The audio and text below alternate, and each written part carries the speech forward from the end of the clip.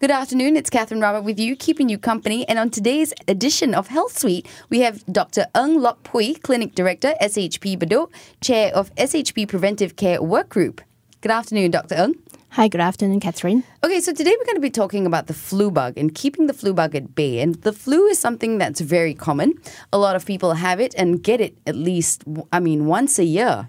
So what is the difference between a cold and the flu? Indeed, the symptoms between a common cold as well as flu can be actually very similar. Usually, for a common cold, the symptoms are a bit milder. Patients can actually present with just runny nose, they can have a sore throat, they can have a mild cough.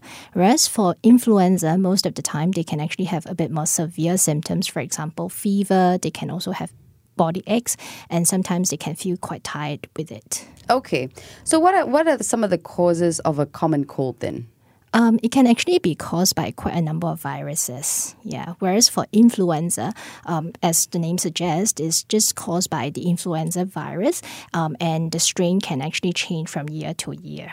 Okay. What are some flu symptoms and when is a person contagious? The flu symptoms, as I earlier mentioned, a patient can actually have like runny nose, they can have sore throat, they can have cough, fever, body ache. So when they do present with these symptoms, the patient can already be contagious. Okay. So can the flu be caused by something like stress? Stress does not directly cause a flu. However, when a person is stressed, which probably means that they are actually more tired, the immune system can be a bit lower, they are more susceptible to having a common cold or flu. Okay. So what is the best treatment for a flu then? Really, most of the time when patients do come down with a flu, they receive what we call symptomatic treatment, meaning medications that are given to the patient usually help to alleviate their symptoms. For example, if they have a runny nose, we usually give them medications to just reduce the runny nose or reduce the blockage of the nose. If they have a cough, we give them some cough medication. Fever, we can give them things like paracetamol to control the temperature. In addition to medications, most of the time we'll also advise patients to actually take rest, drink plenty of fluids. That will actually help them to recover a bit faster. Why do doctors always say, it's better to drink lots of fluids, especially when you have the flu? How does this help? Well, to keep yourself hydrated is actually an important thing just for daily functions of the body, and more so when a person is actually down with a flu. You're probably less likely to fight the virus as well, when you're actually stressed or tired. How do prescription flu medications work? So for flu itself, as I mentioned, usually we give symptomatic treatments. So like runny nose, we give things like antihistamine that actually help to reduce the production of mucus in the nose. It helps to dry up the mucus that is already produced and is actually in the nostrils. In particular, for influenza, actually, there is a specific antiviral medications that sometimes we do consider for patients. However, they are usually given to patients who might be at actually higher risk of having what we call complications from the influenza. Okay, What sort of complications can come up from this influenza? So typically, sometimes patients can actually have problems with their lungs. So it can actually go down to the lungs, causing pneumonia. They can actually have bronchitis. And these are usually more common in high-risk patients. And by that, I refer to patients who are actually very, very young, or they're very, very old, or those patients who actually have existing medical conditions like chronic medical diseases, for example, diabetes, heart problems, lung diseases, for example, asthma, or chronic obstructive lung disease. These are typically people who are at higher risk. Right. So these people who have diabetes and asthma, they're more susceptible to the flu. Is that what you're saying? They're not just only susceptible, but they are actually at a higher risk of having complications from the flu. And therefore, we do actually advise these patients to go for yearly influenza vaccination as a prevention. Okay. What are some of the signs and symptoms that flu may have developed into something a bit more serious like pneumonia? Yeah, so typically then a patient may have actually a longer duration of the symptoms earlier mentioned, like cough, runny nose. In addition, they probably will run a high fever as well, and that could actually last for days. They typically will feel extremely tired, and that their body ache can be a bit more severe. And sometimes they do actually experience breathlessness even.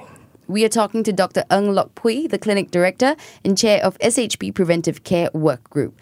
Okay, so pneumonia, when it comes to pneumonia, how do patients identify that, okay, this has gone beyond the flu or the common cold, this is now pneumonia? How do they identify that? Yeah, so usually if the symptoms of the flu actually go beyond a certain duration, which typically will be about 3 to 5 days, so beyond that, they may already have problem with complications from the influenza, they should check in with a doctor. The other thing is if the fever were to persist as well, okay, or if they actually feel extremely tired, they feel breathless, they just feel generally very unwell, this could be actually signs to tell them that they are already having complications of the flu, which is pneumonia. And is pneumonia contagious? Because it's also caused by the influenza, so therefore it can be contagious. Okay. What can one person do to prevent the flu? Well, there's several things that a person can do. When the person is otherwise well, basically you should try to rest as much as you can, right? Drink plenty of fluids, basically leading a healthy lifestyle. That's for one. Secondly is look at hygiene. So if a person were to basically use anything, say touch a surface, or use anything that's in office or in the school, they try to actually wash their hands first, or they can actually use hand sanitizer. So that's keeping hand hygiene.